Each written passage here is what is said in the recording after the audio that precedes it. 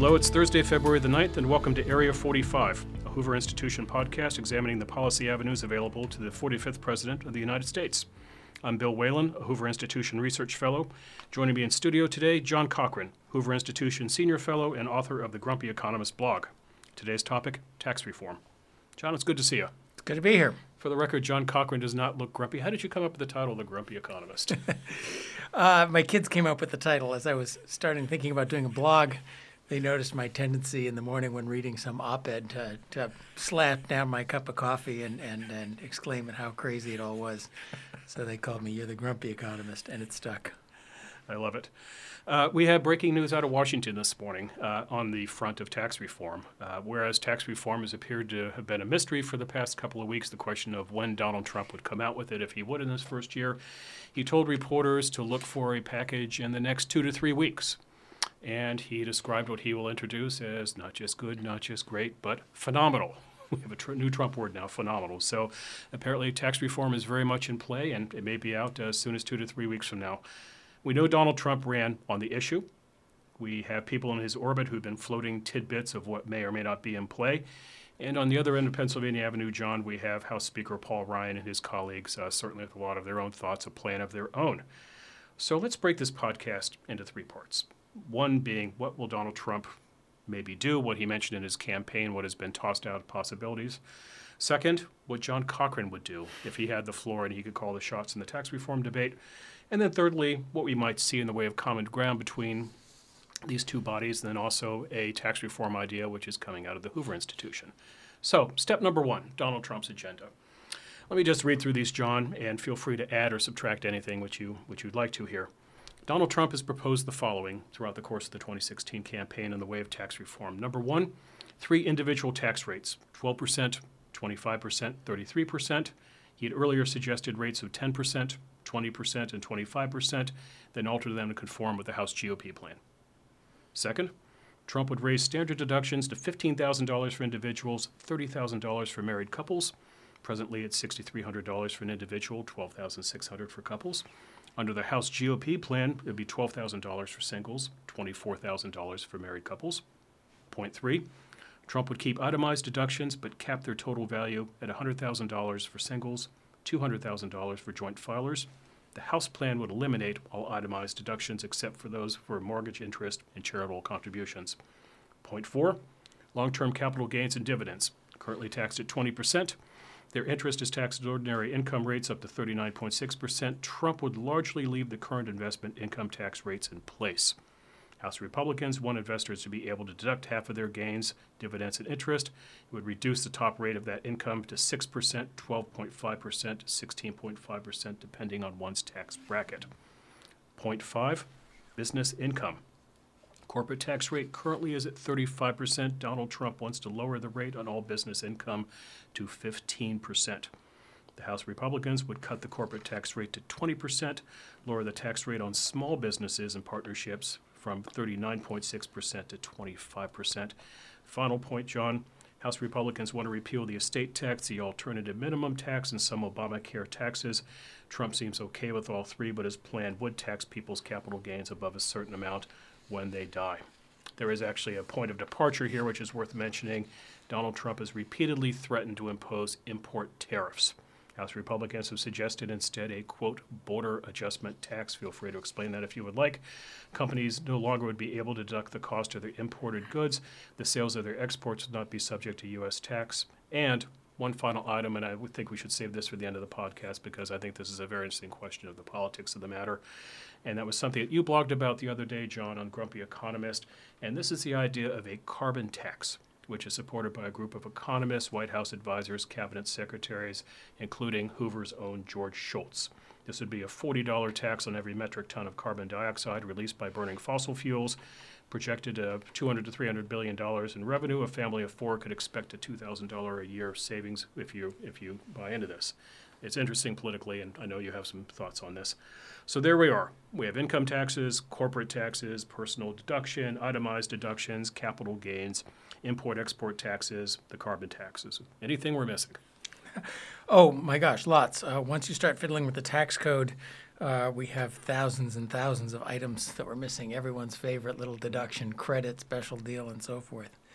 I think you said some important things right off the bat. First of all, I think in evaluating politics, we pay too much attention to the president and not enough to Congress, especially taxes. Mm-hmm. The president can do some stuff by executive orders, like immigration. But taxes, that comes out of Congress and it comes out of the House. Right. So really, the president may propose, but those proposals only have the force of well, I guess the president has the right to veto things at the end, but the president has to persuade as well as just propose. Congress has its own ideas. Paul Ryan's Better Way plan on taxes is quite detailed, thoughtful, pretty radical. It's been out there since June.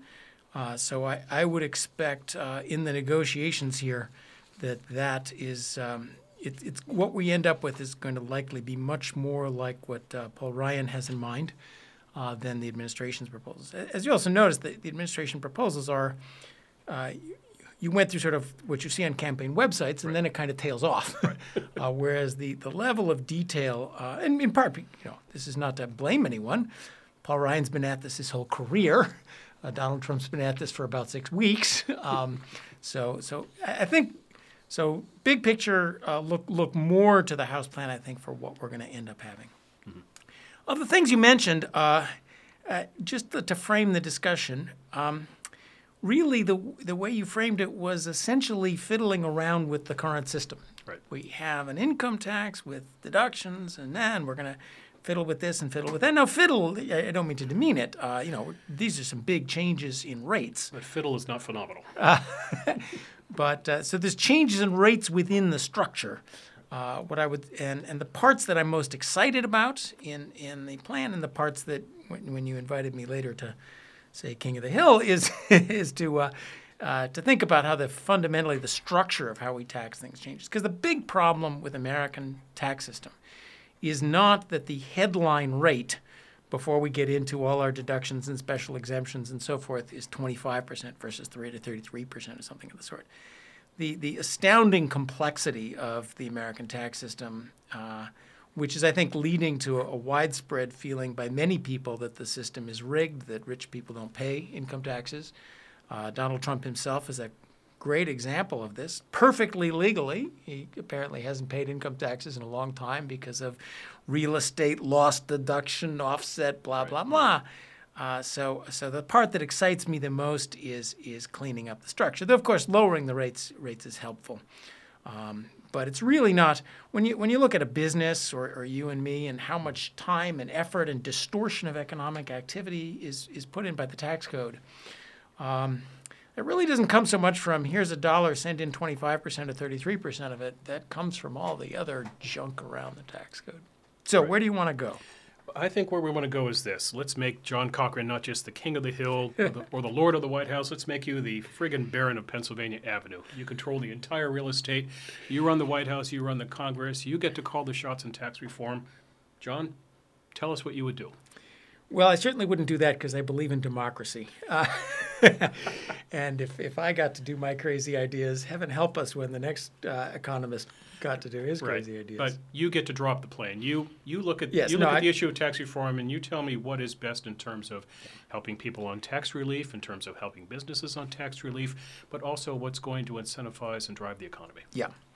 And I also want to say, but before we get there, what you see in these plans is not someone's idea of what I will offer, which is free market nirvana, but their sense of what a political compromise is. Mm-hmm. These are all plans put together with many constituencies, and where can we push, where can't we push? I'm sure, I would bet Paul Ryan, if asked the same question, would give about the same answer I'm going to give, but that's not the House tax plan. Why not? Well, he's crafting a deal, and I'm not crafting a deal. But I think it's a mistake for us economists. Most of my fellow economists give a tax plan, will immediately say, oh, well, X isn't politically feasible. Well, that's not our job. Our job is, what does free market nirvana look like? Okay, with that prelude, let's start. There's a basic principle that I think it causes problems when we talk about taxes. As an economist, what matters about taxes is the disincentives. We talk about marginal tax rates. If I earn an extra dollar, how much of that dollar do I get to keep? And therefore, what are my incentives to work harder, to start a business, to get the education that helps me to earn a dollar? Mm-hmm. Economists talk a lot about taxes, how much you pay altogether, but they're making it up because economics really doesn't have that much to say. An ideal tax is one where actually you pay a lot of money because you're funding the government for its needed services, but on the margin, you don't pay a lot of money at all. And that's a hard nut to swallow. Now, politics is all about who pays what and ignores the margins. So my ideal tax has you and me potentially paying more money even. Sorry, we got to swallow that. It's not politically attractive to say you're going to pay more money. But the marginal rate, the disincentives are low. So that is the big philosophy behind the House plan. By lowering the rates, now if you lower the rates, the government doesn't make any money. Right. So by lowering the rates and getting rid of a lot of the deductions, exemptions, credits, and so forth, then we get a tax system that raises the money the government needs without so much economic disincentive. And that's why I think simplicity is as important as the rates themselves. Simple tax systems with high rates, I got to grudgingly admit, can often work. Now, second big principle. Our government has, so I did answer your question.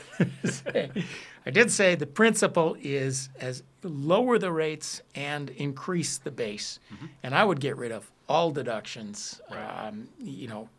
Because I want low marginal rates. Even the deduction for charitable contributions that keeps Hoover going. Mm-hmm. I got to believe people will still give money to Hoover because we do good work, even if they're not getting a tax deduction. Thanks for the plug. Okay, now, the other problem is that the tax code is trying to do too much. We do three things at the same time. We're trying to raise revenue for the government. We're trying to subsidize specific activities like electric cars and windmills. We're trying to transfer income from some people to other people, all at the same time. And that's where things get messy. So what I would like to see is let's divide these three issues. One, the tax code should raise revenue for the government at minimal economic distortion, period. Two, now I'm going to violate what I just said and advocate a political thing. The problem with that is that then people say, oh, what about my subsidies and so forth? Fine. We will discuss your subsidies, your mortgage interest deduction, all the rest of it. But we will do that on budget expenditures. So if you want to, could you play Elizabeth Warren for me for a moment? Elizabeth. Senator Warren. Fine, we're going to have essentially the answer to the first question is pretty much a simple consumption tax, something like a VAT, nothing else. No corporate tax, income tax, estate tax, nothing else. Mm-hmm. That is the cleanest way to raise revenue for the government without economic distortion. Now, you want subsidies for mortgage interest, fine. We'll do that. We'll have that separate discussion. We'll subsidize all the stuff you want. Let's do it on budget. If you want a subsidy for mortgage interest, what we'll do is we will debate a bill that we will send checks to people according to how much mortgage interest they pay. Richer people get larger checks. Remember, a tax deduction is only valuable if you pay taxes. Right. People in Palo Alto get bigger checks than people in Fresno because the houses cost more. And people who refinance their mortgages a lot will get bigger checks than people who save up to buy houses. If you think that's a terrible idea, maybe we'll do the subsidy differently. I also think putting all these subsidies on budget would help a lot in rationalizing what we do. We hide all sorts of taxing and spending. We tax and spend more than we think we do because it's all hidden there. And then third part, yes, transferring income. We do that through the tax code. Well, let's do the income transfers separately. So let us agree. The tax code will just raise revenue, which is sort of a flat consumption tax. Mm-hmm. Now, poor people, you want to use the power of the federal government to give money to poor people? Great, we'll do that too. I would rather that was done by writing them checks on budget, but we'll talk about that separately. And the fourth part of this, and then I'll shut up and let you ask a question. Exactly the thing that went wrong in your first statement. I think it would be very wise for our government to separate the structure of the tax code from the rates. Right. because that's where the last one fell apart. The Bowles-Simpson Commission, they came up with a tax reform that was a good structural reform. It also included the rates. You started with 12%, 25%, 33%. Right. And there was a bipartisan agreement this was good, and then the administration said at the last moment, oh, but that's not enough revenue, and then the whole thing blew up. Well, let's agree to fix the structure of the tax code and leave the rates blank, and then we can separately fight about the rates, because the problem is the structure of the tax code. And I think that's a good, leaving your opponent room to renegotiate is always a good idea. I think we can come together that we need a clean, honest, transparent, non-distorting tax code. And then there's a separate argument about higher versus lower rates, higher versus lower government spending. Let's not tie those two things together. Let's fix the thing we can fix, which is the tax code, and then agree that for the next 50 years, we're going to be arguing about the rates. And when a Democrat comes in, they're going to raise the rates. And when a Republican comes in, they're going to lower the rates. Right. Fine. But you can fix the rates and not at the same time be discussing all of these, all the horrible complexity of the tax code. So that's, in broad brush, what I do. And I'll let you to ask a question if I haven't said something important. Let me throw a concept at you, John. And that is a concept of two bites out of the apple. Two of the last three Republican presidents have engaged in tax reform. Ronald Reagan did, George W. Bush did, H.W. Bush did not in his abbreviated presidency.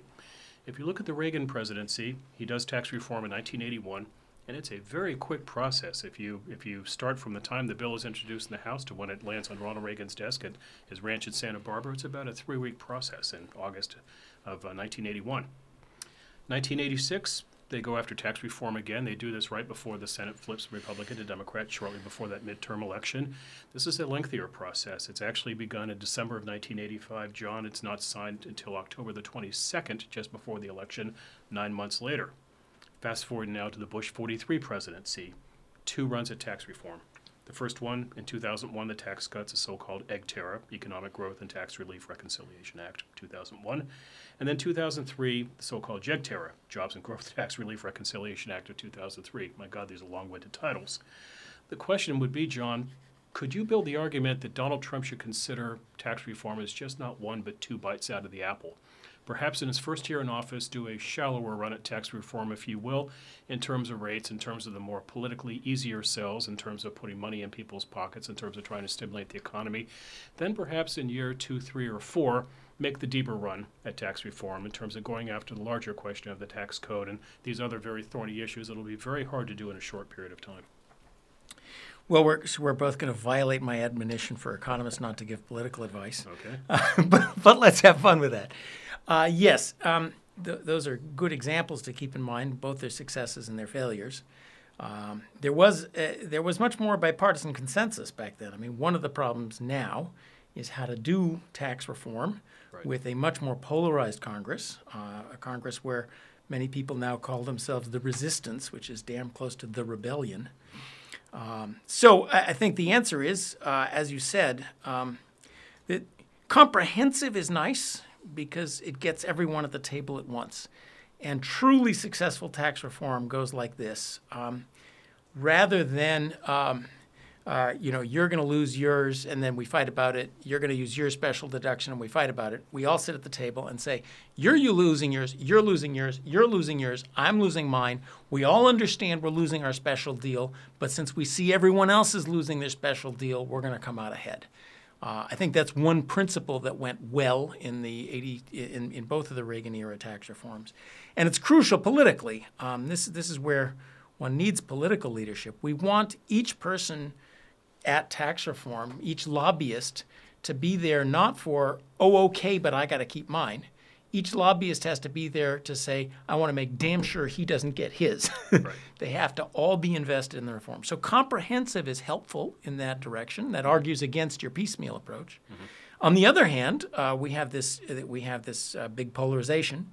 I would hope that there is enough left that we can do the things we actually agree on and leave the others for another day. And I guess I was advocating that in my separate them up. Right. Let's agree on the structure of the tax code with the rates left blank, and then we can all promise to keep arguing that another day. So there's 2 conflicting political ideas there. I think they both have value, and you better bring on our political scientists to decide which is right. It is important This tax durable things, Republicans taught us about Obamacare.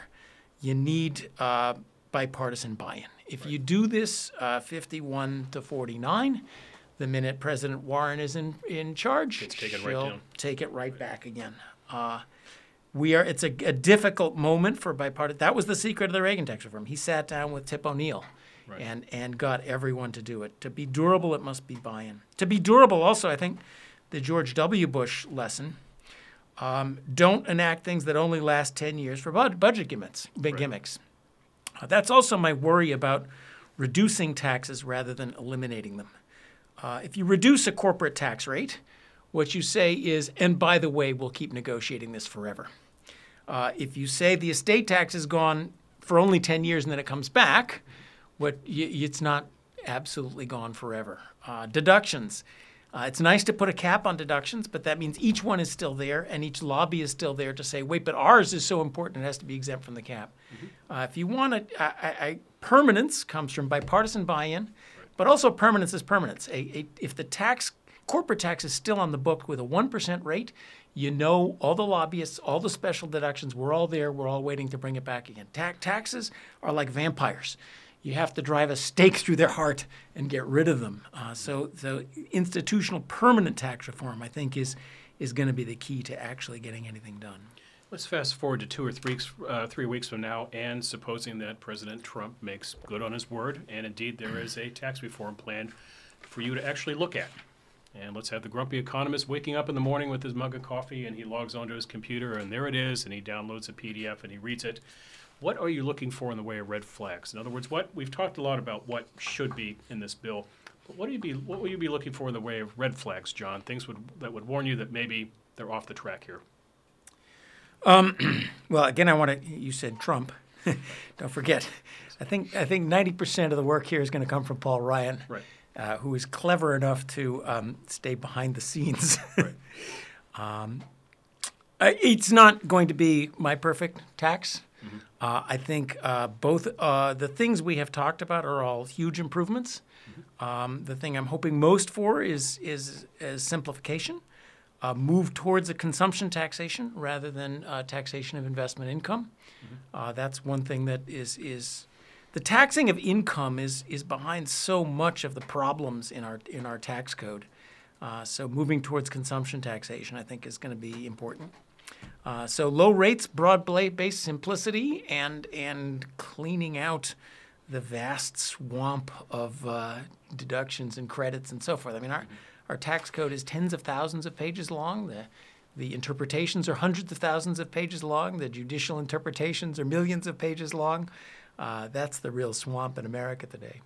You mentioned the Bush tax plan in 2001, where they put 2010 out as the marker for, we'll have to go back and revisit this. What other don'ts do you not want to see in a tax reform plan besides having a finite expiration date on these things?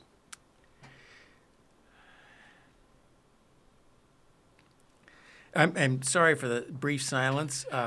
Let's just, there are so many, I don't know where to start, and my expectations are pretty low. So let's be grateful what we get for. John, it's the beauty of a podcast. We have time.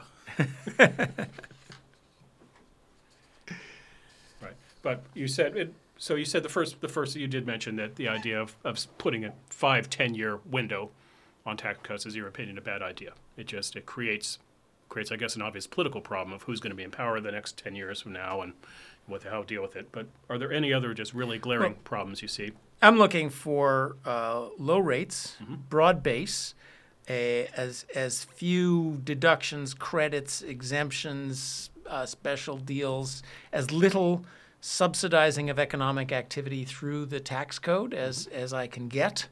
My ideal is zero corporate tax. People have to remember corporations never pay any tax. All corporate taxes comes from higher prices, lower wages, possibly lower profits, but in the end, it's always higher taxes and lower wages. So the corporate tax is a fiction, and it is the cause of so much chicanery in the tax code. So as lowering is good, eliminating would be better. I'd love to see sort of statements of principle. One of the things we miss in the tax code Yes, there's everyone recognizes there's an ideal and there's politically possible. It would be lovely if occasionally we heard more often out of Washington. Here's the ideal we're going to. Here's what we did was politically possible. I'm not going to get that. Right. But let's wait and see what they come up with and score it according to what we get. And small improvements are going to make a big difference. You've seen how business and the stock market are quite enthusiastic about even the small changes that they see coming. That's important. Okay. Let's talk about one topic which you blogged on this week. Secretary Shultz and Secretary James Baker and a handful of prominent Republicans, past cabinet secretaries, presidential advisors, economists, they have an idea, and it is being called a carbon tax. And if you go to the Hoover website, you'll see the op-ed that George Shultz co-authored in the Wall Street Journal. And if they go to your Grumpy Economist blog, they'll have your thoughts on this. You like this idea? Yeah, I think it's a great idea. Explain to me why you think this is a good idea. Now, I don't want to take a stand on, let's not start arguing about climate change. Right. I think, so let's be completely agnostic, at least for this discussion. I think this is a deal that both sides of the climate debate should take, because it gets what everybody wants. Let's back up a second, John. Why don't you just explain briefly what exactly George Shultz and company want to do? Yeah. So the idea is, and this has been around quite a while, pollution taxes work quite well in many other circumstances. Mm-hmm. The idea is that in order to control carbon emissions, rather than the Department of Energy Environmental Protection Agency telling everybody what to do, rather than the government of California putting in high-speed trains, rather than subsidies for windmills and solar panels and electric cars and standards on telling you what your washing machine has to do, there will be a tax on carbon. Basically, anything that emits carbon pays a tax. Mm-hmm. And then you are free to choose what is really important to you to emit carbon and where is something less important to you. Businesses are free to choose technologies that deliver less carbon in the most efficient ways. Mm-hmm. We place a uniform value then on carbon emissions. And there's a whole lot of less of this running to Washington for subsidies for my industry. So what do you get out of the exchange? This is the deal. The deal is, yes, carbon tax in exchange for no regulations. Right. Environmentalists get a lot less carbon. And in fact, there is beginning to be support for a carbon tax, for this deal, from environmental groups, from the environmental groups that really are concerned about carbon and recognize that the current approach is mostly symbolic, largely corrupt, right, and is never going to cut down the amount of carbon they need. A carbon tax is much more effective.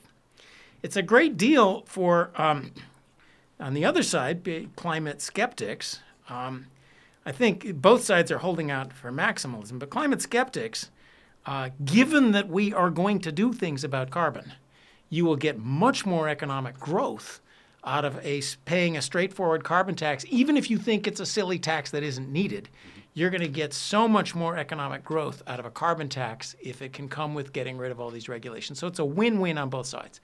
We will get, for sure, less carbon and more growth if we do it. The political now America is getting more polarized. Our politics are getting more polarized. Most on the environmental left want it all. They want the carbon tax and the regulations because they don't trust the tax. Politically, by holding out for everything, they will get nothing. In the U.S., we're into many years of climate skeptics in charge of the country. Much of Western Europe is heading in sort of a Trumpian direction. If they hold out for everything, until a progressive revolution comes involving President, House, Senate, they will get nothing. People who people who don't think this is a big problem are not for it because they say, oh, we don't need this carbon tax. They're holding out for, we'll get rid of all the regulations because it's stupid. They will get nothing as well because there are the power of the environmental and let me Whether it's right or wrong, face it, there's going to be a lot of this intrusive energy regulation. So they will get, by holding out for everything, they will get nothing. So it's one of these classic deals. If you're willing to give up your extreme position, you will in fact get both more economic growth and less carbon out of this deal. So that's why I think it's a lovely deal. Can we call it a fee and not a tax and maintain its intellectual credibility?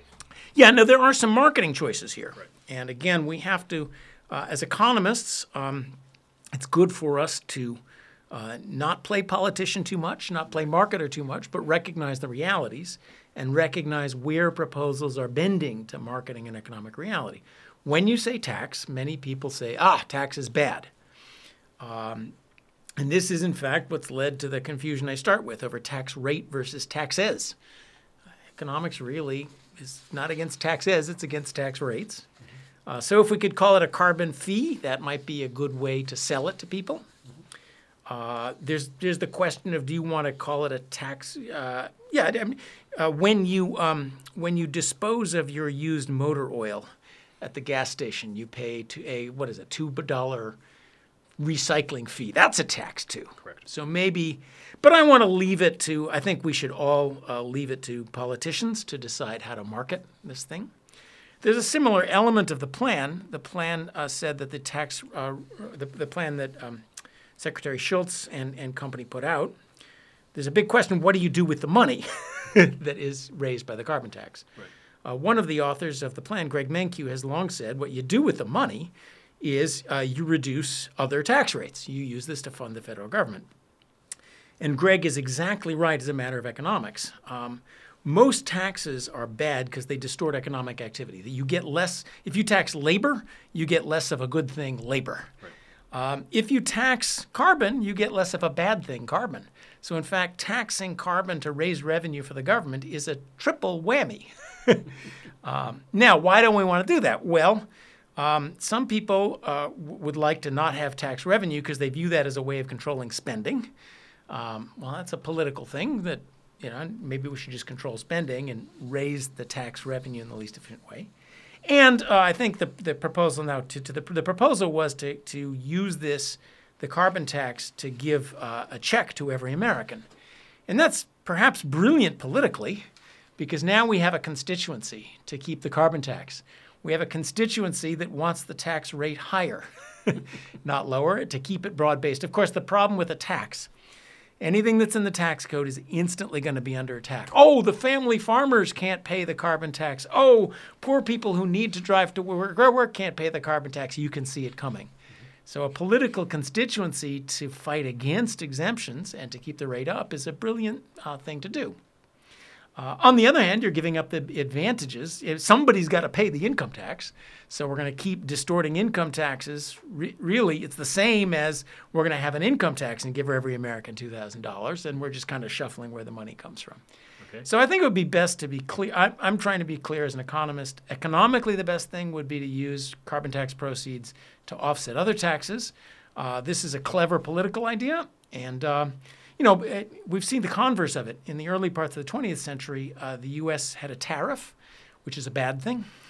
And the tariff was used to fund Civil War pensions. And there was a strong political constituency to keep the tariff high. And it worked brilliantly. We had high tariffs for a long time. Right.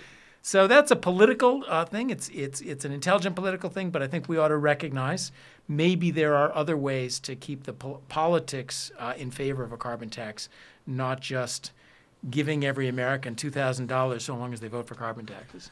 So, John, having spent a rather painful 2016 making one bad prediction after another and telling myself that 2017, as best as I can make it, a prediction-free zone, I'm not going to put you on the spot and ask what's going to happen here, but I would like to know your thoughts on what you think the rather thornier points of contention will be as this makes its way through the House, then the Senate, toward the White House.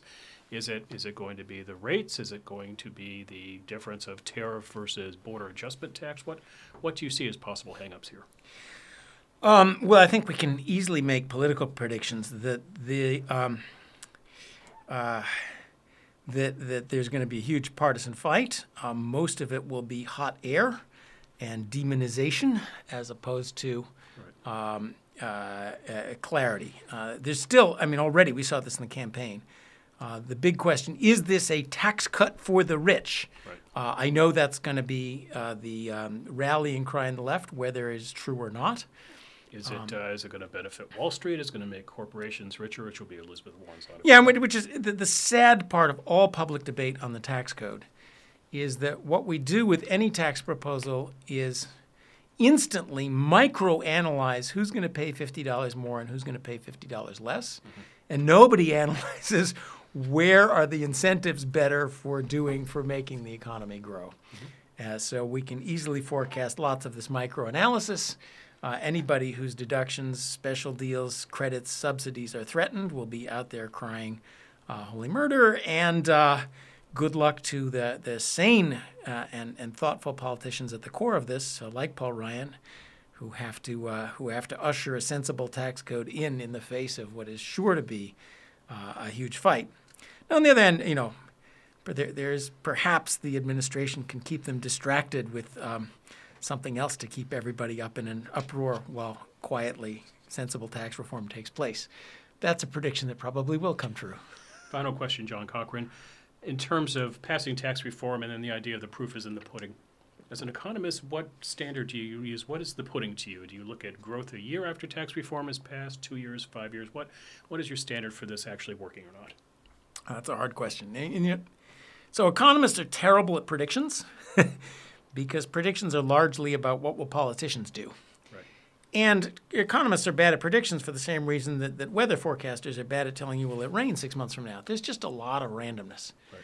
What economists are good at is telling you, if you change X and leave everything else alone, what will happen to Y. But that's not very useful in predictions. And that's the problem with measurement. I hope that a good tax reform that lowers rates, broadens the base, and removes lots of the complexity and gets creative Americans back to work making better products and innovating businesses, along with regulatory reform, gets the economy going again.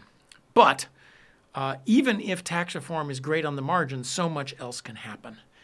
We are waiting for the next bad shock. So even if tax reform is by itself a great thing, who knows? If China blows up, and we have a new financial crisis, the economy could turn south even if tax reform were a great thing. So I hope that I'm going to waffle on this one and say I hope that my colleagues studying this will see the marginal benefits of tax reform no matter what happens. But like George Washington's doctors, as he was dying, bled him and said, what wonderful things we're doing. And he rallies a little bit and they say, look, the bleeding helped. And this is the problem with economics. Did the stimulus help or hurt? Well, the Democrats say, look, but for the stimulus, everything would have been great. Right. Republicans said, it would have been fine anyway. It's very hard to tell. We're still arguing about what the causes of the Great Depression were. Don't look for a magic bullet. I hope America grows, and I think tax reform will be something that contributes to that growth. Okay, well, John Cochrane, once the bill is introduced and it makes its way through Congress, hopefully you'll come back in studio and we can analyze it a little bit more. Yes, that'll be great. We'll know more about what's inside it then, too. Terrific. I look forward to it. You've been listening to Area 45, a Hoover Institution podcast on the policy choices confronting America's 45th presidency. You can find the Hoover Institution online at www.hoover.org. While you're there, I encourage you to sign up for the Hoover Daily Report, which sends you the best work of Hoover Fellows, including John Cochrane, straight to your inbox. Speaking of John Cochrane, you can find the Grumpy Economist blog at www.johncochrane.blogspot.com. For the Hoover Institution, this is Bill Whalen. We'll be back soon with another edition of Area 45. Thanks for listening. This podcast has been a production of the Hoover Institution. For more podcasts from the Hoover Institution, please visit hoover.org or Hoover's channels on iTunes, SoundCloud, or Stitcher. I'm Chris Dower for the Hoover Institution. Thanks for listening.